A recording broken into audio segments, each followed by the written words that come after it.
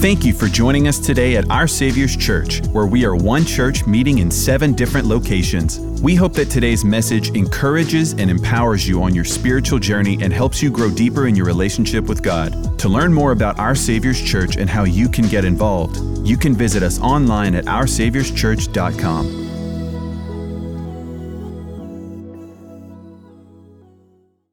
I prayed over him last night. He hasn't changed a bit. He has stood for Jesus, and he's got a brilliant mind and a compassionate heart, and he's here today to deliver the word of God to you. So would you please stand to your feet, and would you give honor where honor is due for Dr. Michael Brown. Come on, give him your best as he comes.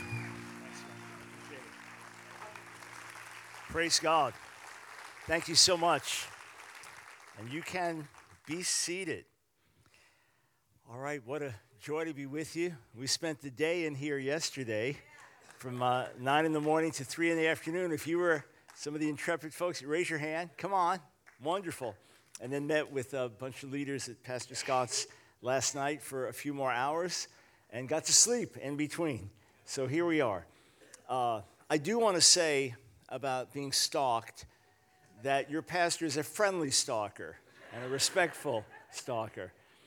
But we were here with you a few years ago and got to connect with Pastor Ronza as well. So glad to see what God's doing in Louisiana. The only problem with traveling in and out of Lafayette, for those who may not have noticed, you don't have a really big airport. And you have to fly in here by somewhere else, basically.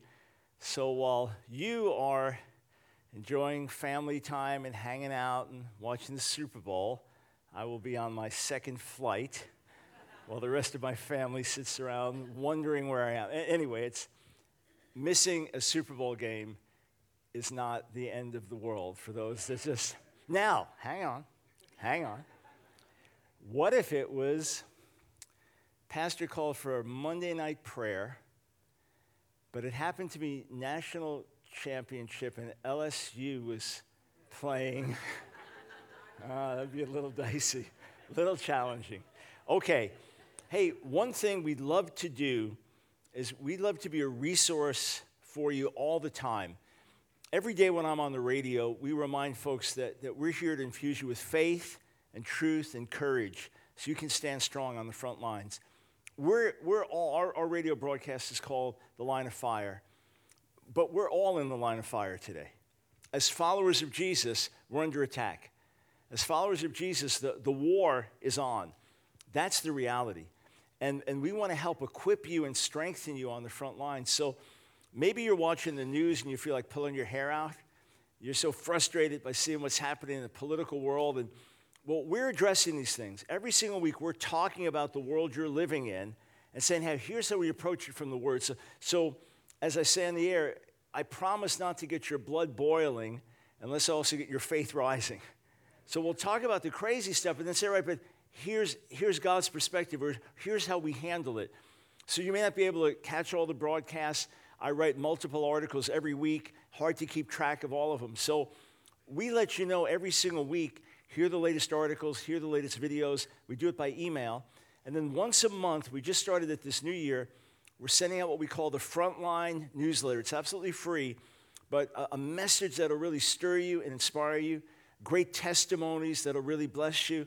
And then, just for fun, a Hebrew word study each month and some other neat things. So it's our way of just pouring into you every month to strengthen you, because the war that we're in is not going to be won by just some preacher on TV. It's the body of Christ living this out. Where we are, in the schools, in the homes, in the businesses, in the communities, glorifying Jesus. So what was up, the code there was just for one of our social media pages. But if you take 1 minute here, grab your cell phones, and go to thelineoffire.org. Thelineoffire.org. So you can do that, thelineoffire.org, and right there on the homepage, you'll see where you can sign up for the Frontline newsletter. Yeah, so that's the Instagram page. That's separate. So thelineoffire.org, and then just type in your name and email, and that's it. And we'll put you in our welcome program. We'll share more about my testimony from LSD to PhD, getting saved as a heroin shooting, LSD using, 16-year-old Jewish hippie rock drummer. Let you know the resources we have. So all how we can serve you and be a blessing. And then every week, we'll let you know, hey, here are the latest articles, here are the latest videos. So you just check what you're interested in. And it's right there in the convenience of your email, your inbox. So thelineoffire.org, just fill that out, and then we will be in touch with you. And then this coming week, we'll send out our next Frontline newsletter. I'll share the testimony of one of our spiritual sons preaching in mosques in the Middle East. Preaching Jesus in mosques in the Middle East. Yeah, we'll be talking about that. All right, with that, we will pray. Thank you, Father. Thank you, Lord. Father, we love you. We truly do. We're not here just out of religious ritual or because we have to be, but we're here because we want to meet with you. We want to worship you. We want to hear your word. So give us insight. Give us understanding. Take us deeper today. Those that only know you from a distance, bring them near. Those who only know you through their parents' faith, may they have an experience of their own. Those that do know you, give us greater insight and understanding. In Jesus' name, amen. Amen. Let's turn to 1 Corinthians chapter 15. And I want to speak about a very basic, fundamental subject. What does it mean when we say that Jesus died for our sins? What is the significance of the cross? When I came to faith from a Jewish background, I had no connection to the cross, no understanding of the meaning of the cross. And I knew we would sing a lot about the blood. There's power in the blood, and the blood of Jesus cleanses us from sin. But why? What did it actually mean? Why does his death on the cross affect me today? You know, the only thing that I heard about the cross growing up was a joke that my dad told me. It was about a Jewish kid that kept getting kicked out of school after school because he was such a troublemaker. So they put him in the best private Jewish schools, and he got kicked out of those. Sent him back in the public school system. He got kicked out of those. So finally, the Jewish dad, in desperation, sends him to this Catholic school in the community. And the kid comes home on his best behavior. Father's never seen anything like this. And the dad says to his son, what happened? He goes, well, you know, some of those other schools, you did something wrong. They like smack your hand or something. He goes, this school, they got someone nailed to the wall. Literally, that was the only connection I had with the cross. A joke, a Catholic joke. And I remember when we would take the subway, the train in New York City, that there was one stop, someone had climbed over to the tracks on the other side of the wall and just scrawled in the wall, Jesus saves. But I had no idea what that meant. There was even a Jewish joke, a bumper sticker, Jesus saves, Moses invests. You know, there was no context of it. There was even one, a hockey joke that I saw in the days when one of the famous hockey players in Boston was Phil Esposito. And the bumper sticker said, Jesus saves, Esposito scores on the rebound. In other words, you know, a hockey goalie makes a save and then someone scores. I had no context, no understanding. What does it mean Jesus saves? What does it mean the blood of Jesus cleanses us from all sin? And it was something that even though I received forgiveness and cleansing, the reality of it, the understanding of it took some time to fully settle in. And often, even as believers, we understand it in part. So I want to go a little deeper here. 1 Corinthians chapter 15, Paul says this, beginning verse 1. Now, brothers and sisters, I want to remind you of the gospel I preached to you, which you received, and on which you have taken your stand. By this gospel you are saved, if you hold firmly to the word I preached to you. Otherwise you have believed in vain. For what I received, I passed on to you as of first importance, that Christ died for our sins according to the Scriptures. This is Gospel 101. This is Foundation 101. That Jesus, the Messiah, died for our sins according to the Scriptures, that he was buried, and that he was raised on the third day according to the scriptures. And then he goes on to say those he appeared to after he rose. So he died for our sins, not for his own sins, but for our sins. He was buried. He was raised on the third day according to the scriptures. What's interesting is that we don't realize today the horror of death on the cross. Not just the horrific suffering involved, but it was the lowest form of death. If you think of a criminal being executed in the electric chair, or a criminal being shot by a firing squad, that's nothing compared to death on the cross. I don't just mean the level of suffering, but it was the most humiliating death. It was the most barbaric death. If you're a Roman citizen, unless you murdered someone or were guilty of rebellion against the government, you couldn't be crucified. It was for others. And ultimately, the Romans, who were quite cruel in their punishments, outlawed crucifixion because it was too barbaric and too brutal. And it was the ultimate humiliation for the worst of criminals and the worst of sinners. But that's where God sends his son to die for us. It's quite a message that comes out of it. Paul takes us up again in Romans chapter 5. Romans chapter 5, and he says this, explaining how we have become justified by faith. Romans chapter 5, verse 6. You see, at just the right time, when we were still powerless, Christ died for the ungodly. Very rarely will anyone die for a righteous person, though for a good person someone might possibly dare to die. But God demonstrates his own love for us in this: while we were still sinners, Christ died for us.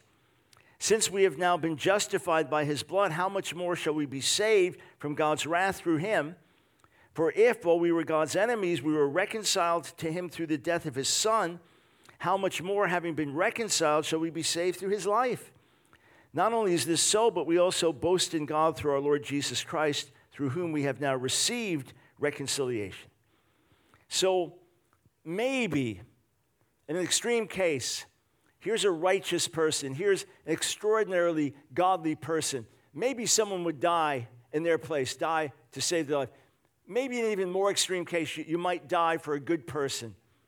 Take their place so they can live on. But to die for a wretch, to die for the worst of the worst, I mean, picture that there's been somebody in and out of jail for years, convicted of rape, molesting children, the worst of crimes. They've rejected all help. They're out of prison. They've rejected all help. They just terrorize people on the streets. And you've got the city's finest cardiologist that every single week saves people because of the surgery that he does. And nobody is as good as him in the state. And without him, people would be dying. And he sees this guy, this wretched guy, this rapist. He sees him about to get hit by a car, and he pushes him out of the way and dies in his place. You think, well, that's the wrong exchange. We needed the good guy. We needed the one that was saving lives. And yet Scripture says that Jesus, the Messiah, who is perfectly righteous, dies for us when we were ungodly. Died for us in our sins. Died for us when we were away from him, when we were enemies, when we didn't want him. I don't know about you, but when I first heard the gospel, I didn't want to hear the gospel. I rejected the gospel. I pushed away. And yet Jesus dies for our sins. Go to Matthew chapter 27. I want to give you a vivid picture of what this looks like, but I want to take it deeper. I don't think I've said anything yet that's new to you, but I want to take this deeper. Matthew 27. Jesus is being falsely accused before the governor, Pontius Pilate. In verse 15, Matthew 27:15, now it was the governor's custom at the festival to release a prisoner chosen by the crowd. At that time, they had a well-known prisoner whose name was Jesus Barabbas. Now, not all of the Greek texts have that word Jesus, but some do. and it's quite fascinating. So his name would have been Yeshua bar Abba, which is Jesus, son of the Father. That's what it would mean in Aramaic. Yeshua bar Abba, Jesus, son of the Father. And at that time, he had a well-known prisoner whose name was Jesus Barabbas. This other Jesus, if that was his first name, was a notorious sinner. He was a bad guy. He deserved to die. The death penalty was right for him. He deserved to be crucified under Roman law. So Pilate says, which one do you want me to release to you? Jesus Barabbas or Jesus who's called the Messiah? It's two different guys with the same common first name. You want me to release this Yeshua bar Abba guy, Yeshua son of the Father? You want me to release this Yeshua guy that's called Mashiach, the Messiah?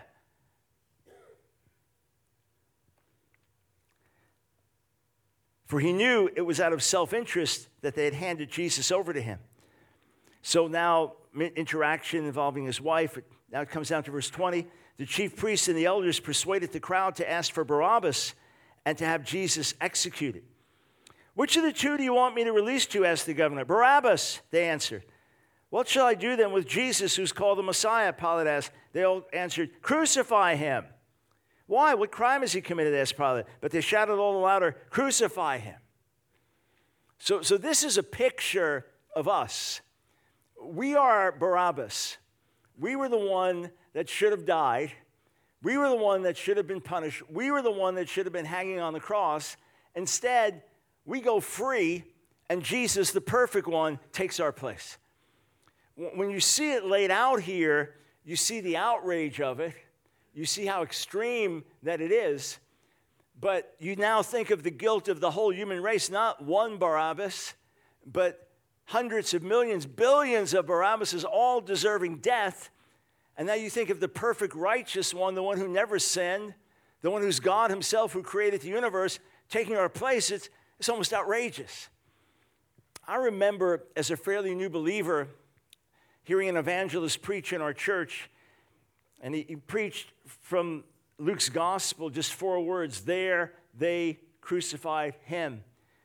So he just went through each word, there being Jerusalem, and they, who that was, and crucified.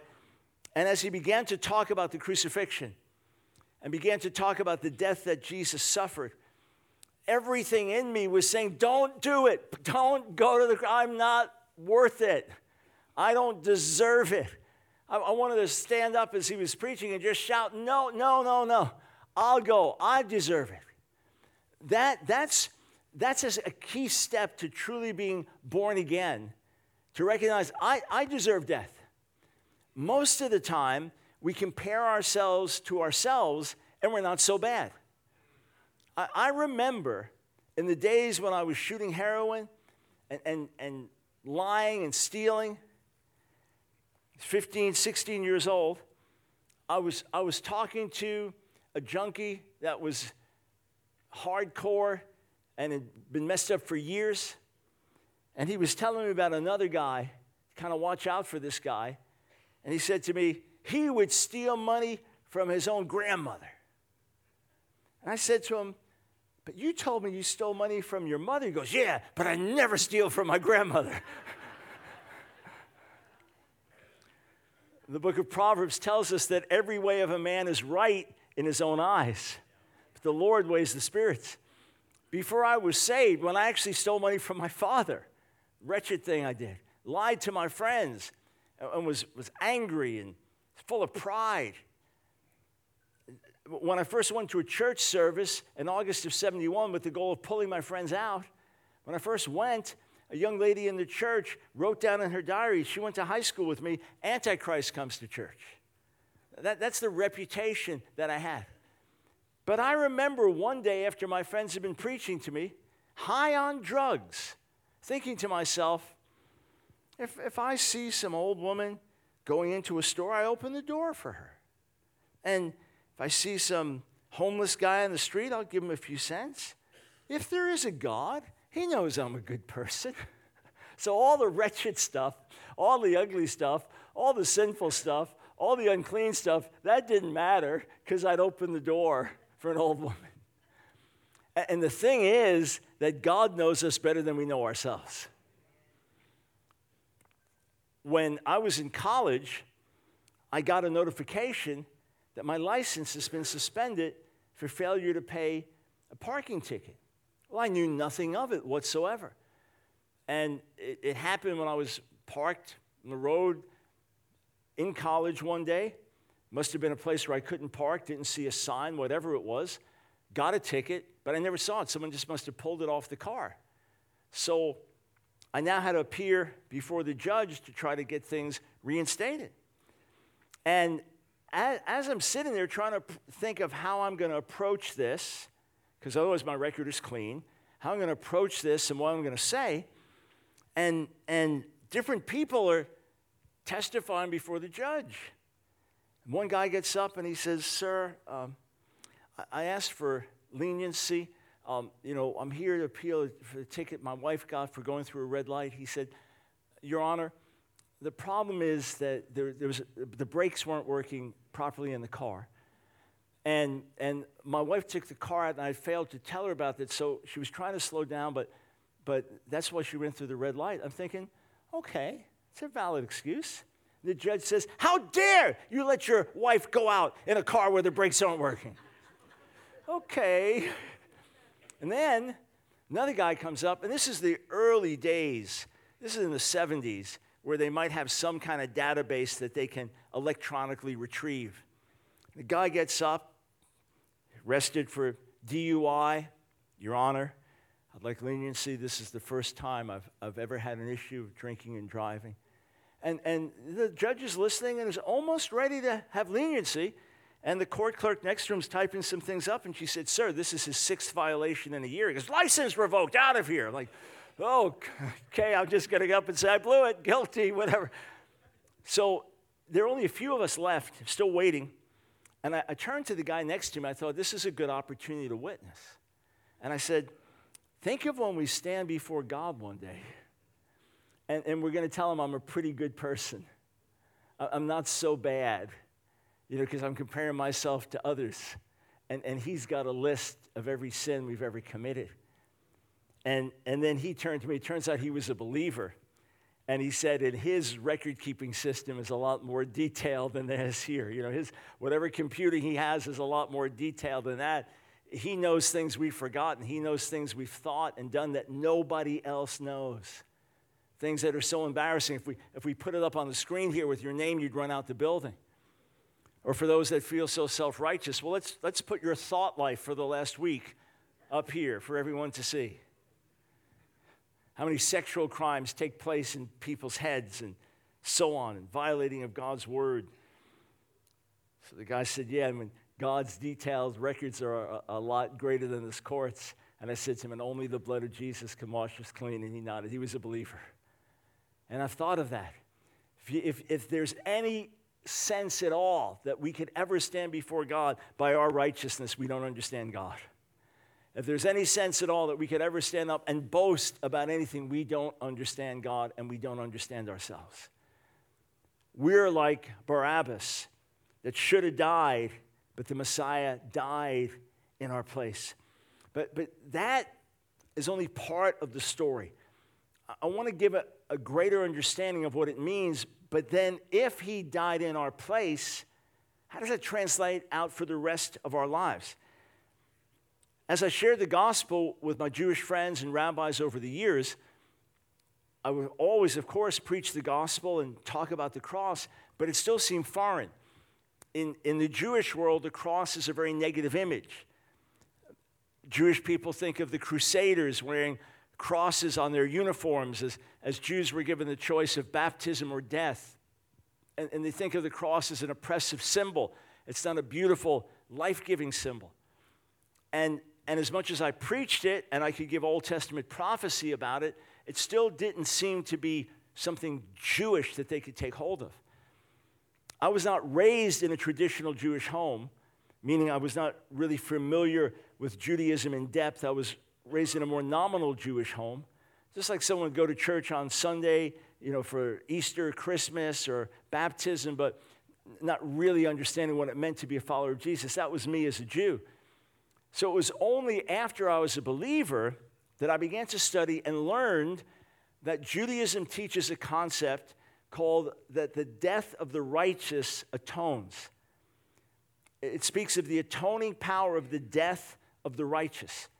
What does it mean?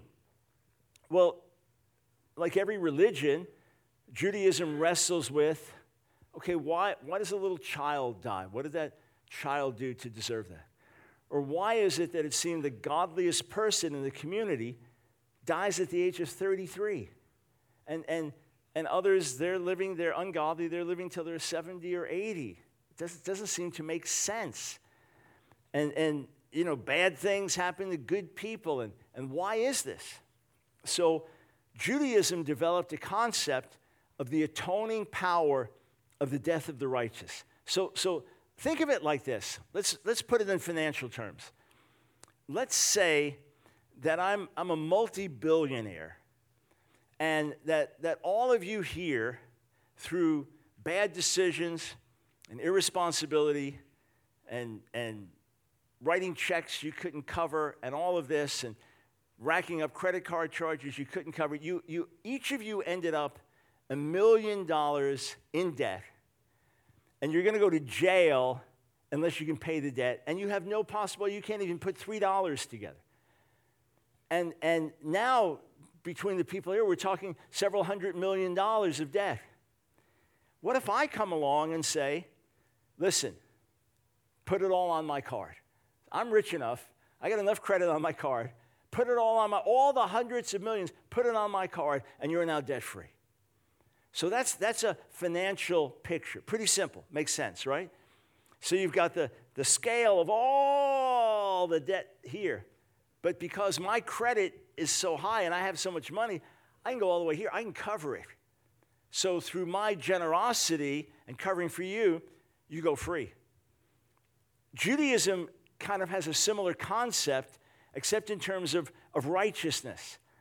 That this person who is so righteous and so godly and doesn't deserve death, deserves to live a long, happy life.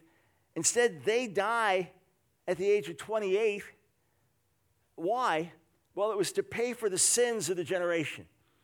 The generation was so guilty that judgment should have come. But rather than God judging them, he put it on someone else.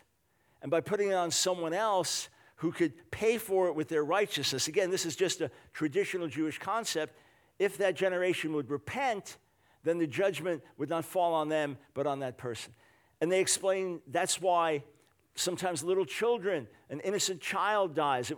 They didn't deserve it, but they took the weight of the judgment. Again, it's a traditional Jewish concept. And to this day, if you have a famous rabbi, very religious rabbi dies, and maybe several 100,000 religious Jews go to the funeral. At the funeral, you'll hear someone give a eulogy and say, may his death be an atonement for the generation. That's what they're thinking, that he has so much righteous credit that he can pay for it. Of course, no human being is actually that good. No human being actually has that power, except the Son of God. Jesus, being perfectly righteous and being God himself, with his infinite righteousness, could take all the sins of every human being ever committed throughout history until the end of time, all on his own shoulders. And because of that, if we repent and say, God, forgive me, wash me clean, the debt's cleared. 100%. That's the power of his righteousness. Now look with me in 1 Peter. 1 Peter chapter 2. 1 Peter chapter 2.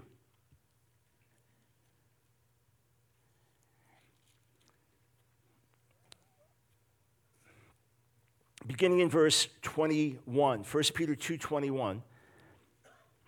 To this you were called, because Christ suffered for you, leaving you an example that you should follow in his steps.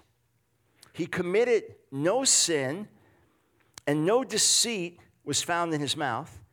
When they hurled their insults at him, he did not retaliate. When he suffered, he made no threats. Instead, He entrusted himself to him who judges justly. He himself bore our sins in his body on the cross so that we might die to sins and live for righteousness.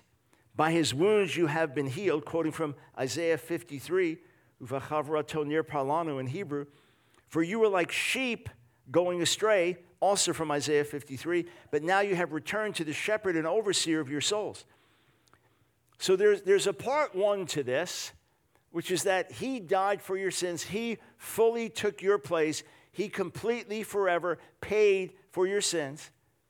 And throughout eternity, your sins will not be brought back up to you. The worst thing you've ever did, the most embarrassing thing, the thing you hope that nobody ever knows about, it's all forgiven, cleansed, removed, paid for in full.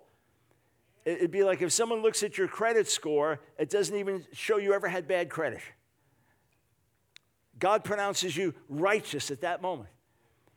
When God forgave my sins in the end of 1971, what was done at the cross now became real in my own life.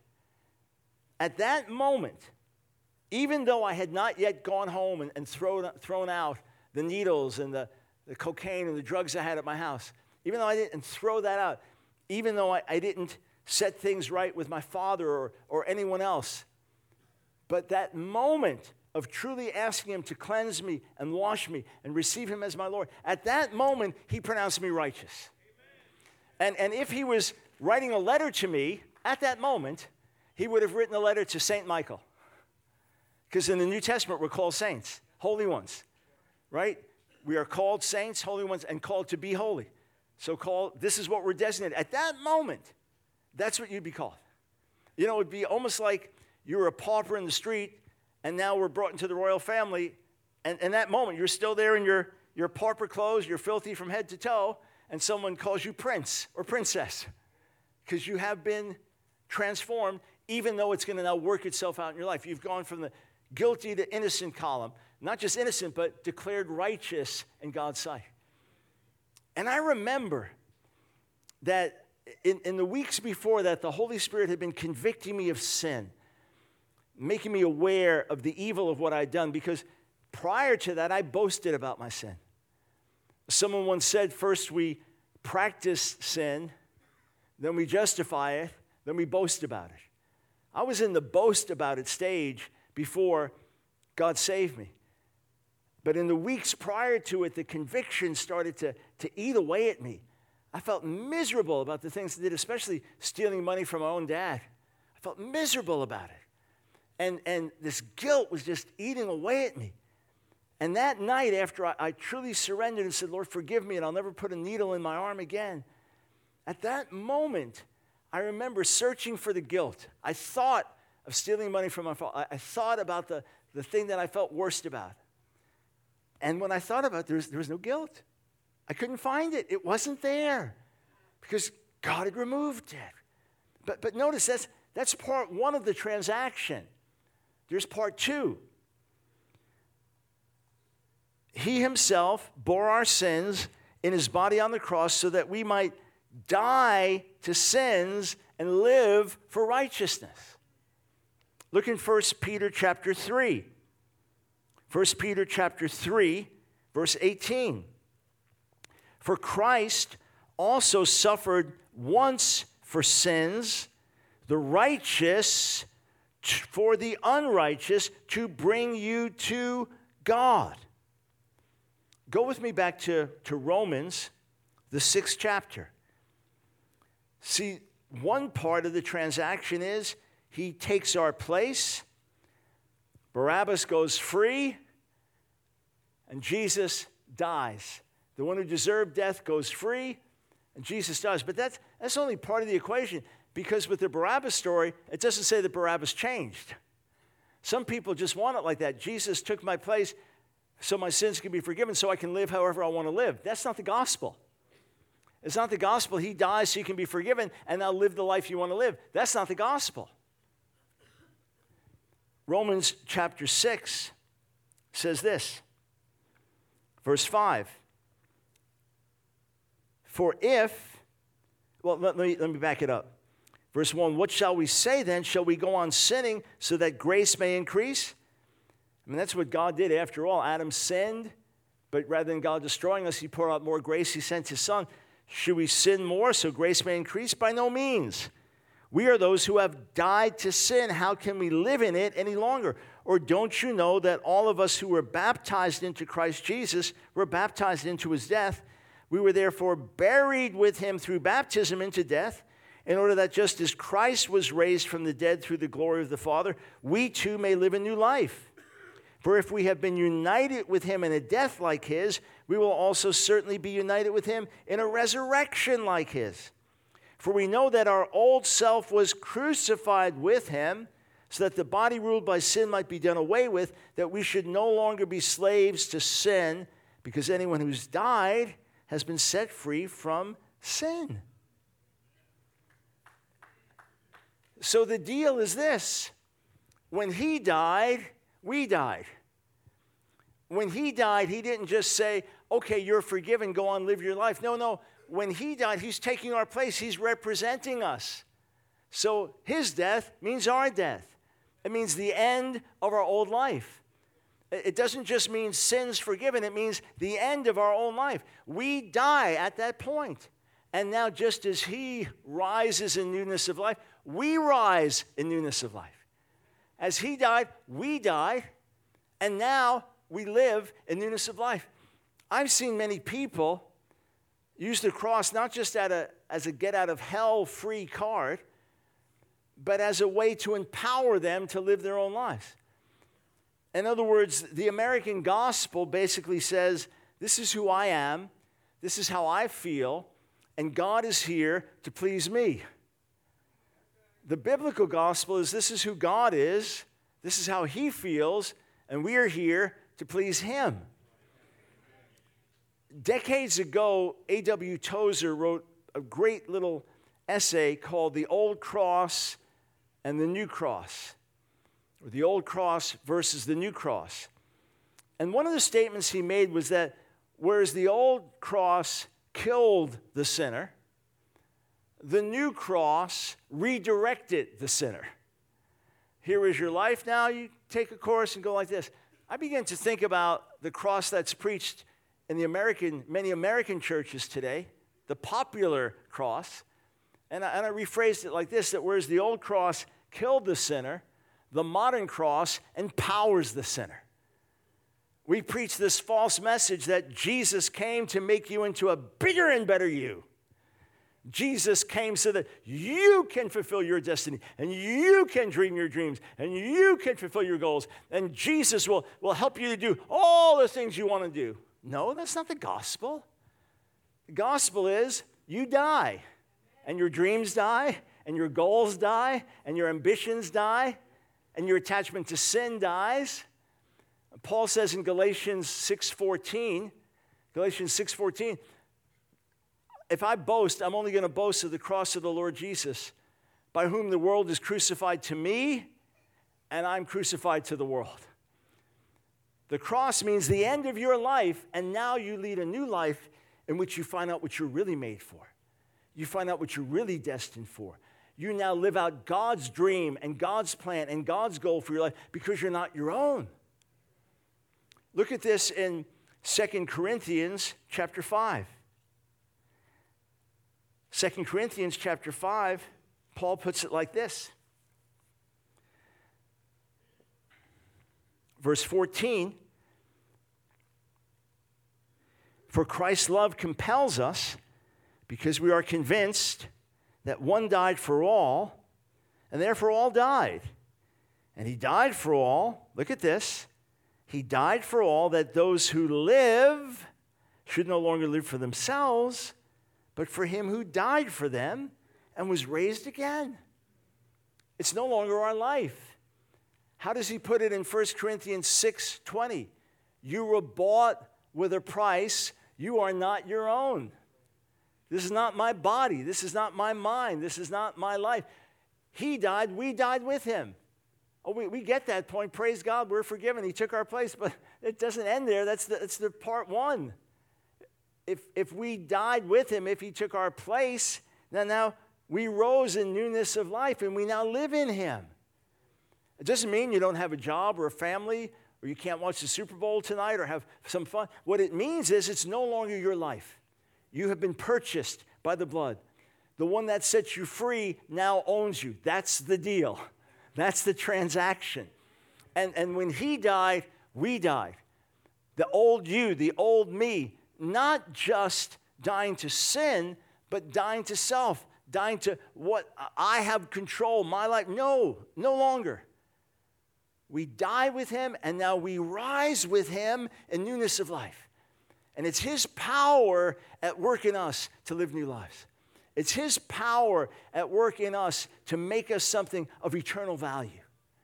And just as the cross empowers you to receive forgiveness, and the cross empowers you to have guilt removed, and the cross empowers you to be at peace with God, the cross also empowers you to live for God.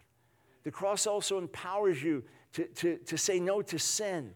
The cross also empowers you to bring meaning and purpose in your life beyond anything that you could possibly do on your own. Look at what Paul writes in Galatians chapter 2. Galatians, the 2nd chapter. One of these verses we can meditate on until we see him face to face. Galatians 2:20, I have been crucified with Christ, and I no longer live, but Christ lives in me. The life I now live in the body, I live by faith in the Son of God who loved me and gave himself for me. So he gets it, okay, he died, I died. He lives, I live. It's his life in me. And many times I have prayed this, going through challenging seasons where it seems they're just fleshly attitudes or fleshly desires or just immaturities or things and can't seem to rise above them. And I just say, God, demonstrate the power of the gospel in my life. Demonstrate the power of the cross and the resurrection in my life. Some of us still need to chew on the first part of this. Some of us still need to chew on the fact that he paid for all your sins, and you don't have to keep paying for them. You know, somebody sinned against me some time back. They blew it, spoke something they shouldn't have spoken, and came and said, Dr. Brown, I'm so sorry. Please forgive me. I said, hey, you're forgiven from the heart. Yeah, I was stupid. I shouldn't act like that. I said, hey, you're forgiven from the heart. We're good. And a few days later, he was just feeling bad. He said, you know, Dr. Brown, what I said about you, I said, what? What do you mean? You didn't say anything. It's gone. Forgiven. Doesn't exist. That's just me as a human being.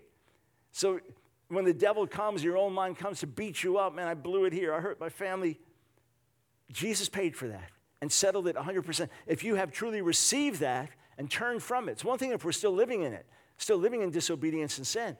But repentance is saying, God, by your grace, I turn away from that. That's not who I am anymore. I turn away from that. Forgive me, cleanse me. You don't have to keep going and asking for it again. And if it's not real to you, I'm not beating you over the head. I'm just saying, say, God, make it real to me. Let me see how everything, the whole debt I had was completely paid for. And it's not on the books. It's literally not on the books. When God searches his records, it's not there. He casts our sin into the depths of the sea. He remembers them no more. And sometimes when I'm trying to feel so righteous by kind of like beating myself up for things in the past or things I did as a believer, wish I didn't do that or acted differently here. And I have to be reminded, if God, who's infinitely holy, doesn't see that anymore, then I shouldn't see it. And if you say, yeah, but I made a mess of things and the consequences are still there. The consequences may be there. It's a reminder of the ugliness of sin. But God's saying, hey, let's fix this now. Let's use everything that was meant to hurt you. Let's use it as a stepping stone instead of a stumbling block. Let the obstacles become opportunities instead of beating yourself up. If God pronounces you righteous, accept it. And if you live with this torment and it eats away at you, I'm not criticizing you for it. I'm saying there's a liberty and a freedom he wants you to have. Maybe you struggle because you haven't said no to that sin. Maybe you struggle because you haven't surrendered that area of your life. So you say, Lord, I don't want to live like that. That's not who I am. I don't want to go there. I don't want to dive into that mud anymore. Wash me clean. And understand that when he washes you, you're completely clean. Completely clean. It's like you go back to the doctor and they do all the scans and all the x-rays and all the tests. They said, we can't find even a hint that you ever had this sickness. That's how it is. That's how it is. And by God's grace, you can live condemnation-free. The Holy Spirit may convict you of wrong. The Holy Spirit may convict you when you go in a way you shouldn't go. Thank God for that conviction. Otherwise, you take a fall. But conviction, God says, you've sinned, come near to me. You've sinned, let's get this right. Condemnation is you're guilty, get away from me. And as a child of God, there is no condemnation in Jesus. There's conviction, which brings life. Condemnation brings death. So for some here, God wants you to live in freedom. I can sense the guilt that some of you are still under, even though you're a believer. And the thing from the past still torments you. God wants to remove it. That doesn't help you. That doesn't help you grow. That doesn't help you help anybody. That doesn't help you bless anyone. It doesn't bring you liberty. It's not a sign of spirituality. It's actually a sign of unbelief. Lord, I believe every last thing, every did, the ugliest, the most sinful, the most embarrassing. I truly believe Jesus paid for all of it, and I don't have to pay for it. If I broke the law, there are consequences for breaking the law, but I'm talking about in the sight of God, completely cleansed and called righteous in his sight. So what does it say in Hebrews 10? We have boldness to come into the holiest place of all. That's how we live. Boldness to come into the holiest place of all as God's beloved children. Part 1. Part 2. And we now rise in newness of life. It's not my life to live. It's his life in me. That also means that he can give me the power to say no to sin the next time. It also means that if he died and rose and we rose with him, that we can live different lives. And we'll never reach perfection in this world, but we can live different lives. We can live transformed lives. And some of you say, but you don't know the habits I've had. You don't know the strongholds. I know God. I know the power of the gospel. And I have met people, some of the godliest, saintliest people I've ever met, only to find out they had some of the worst past. And sometimes those are the ones that change the most because they realize how helpless, how wretched they are. And they don't come to God boasting in themselves. And then they receive this new transformative life, and you think, that's the power of the gospel. I'll close in a moment, but years back, I went to a prison in upstate New York to visit a man that was the most notorious serial killer in New York City history. David Berkowitz, who was known as the son of Sam, terrorized the city. I mean, whole traffic patterns changed. People wouldn't take certain trains. Lovers' lanes were empty. People that used to hang out wouldn't hang out for fear that he was just going to go murder somebody. And I remember when he was arrested and just saw the picture of him, I thought, oh, he's a monster. And then I heard reports that he'd come to faith in prison. And I thought, no, it's not real. It's just one of these prison conversions, just some story to get sympathy or to try to get out earlier. And then one of my friends got to know him and said, Mike, he's really a different man. He's really transformed.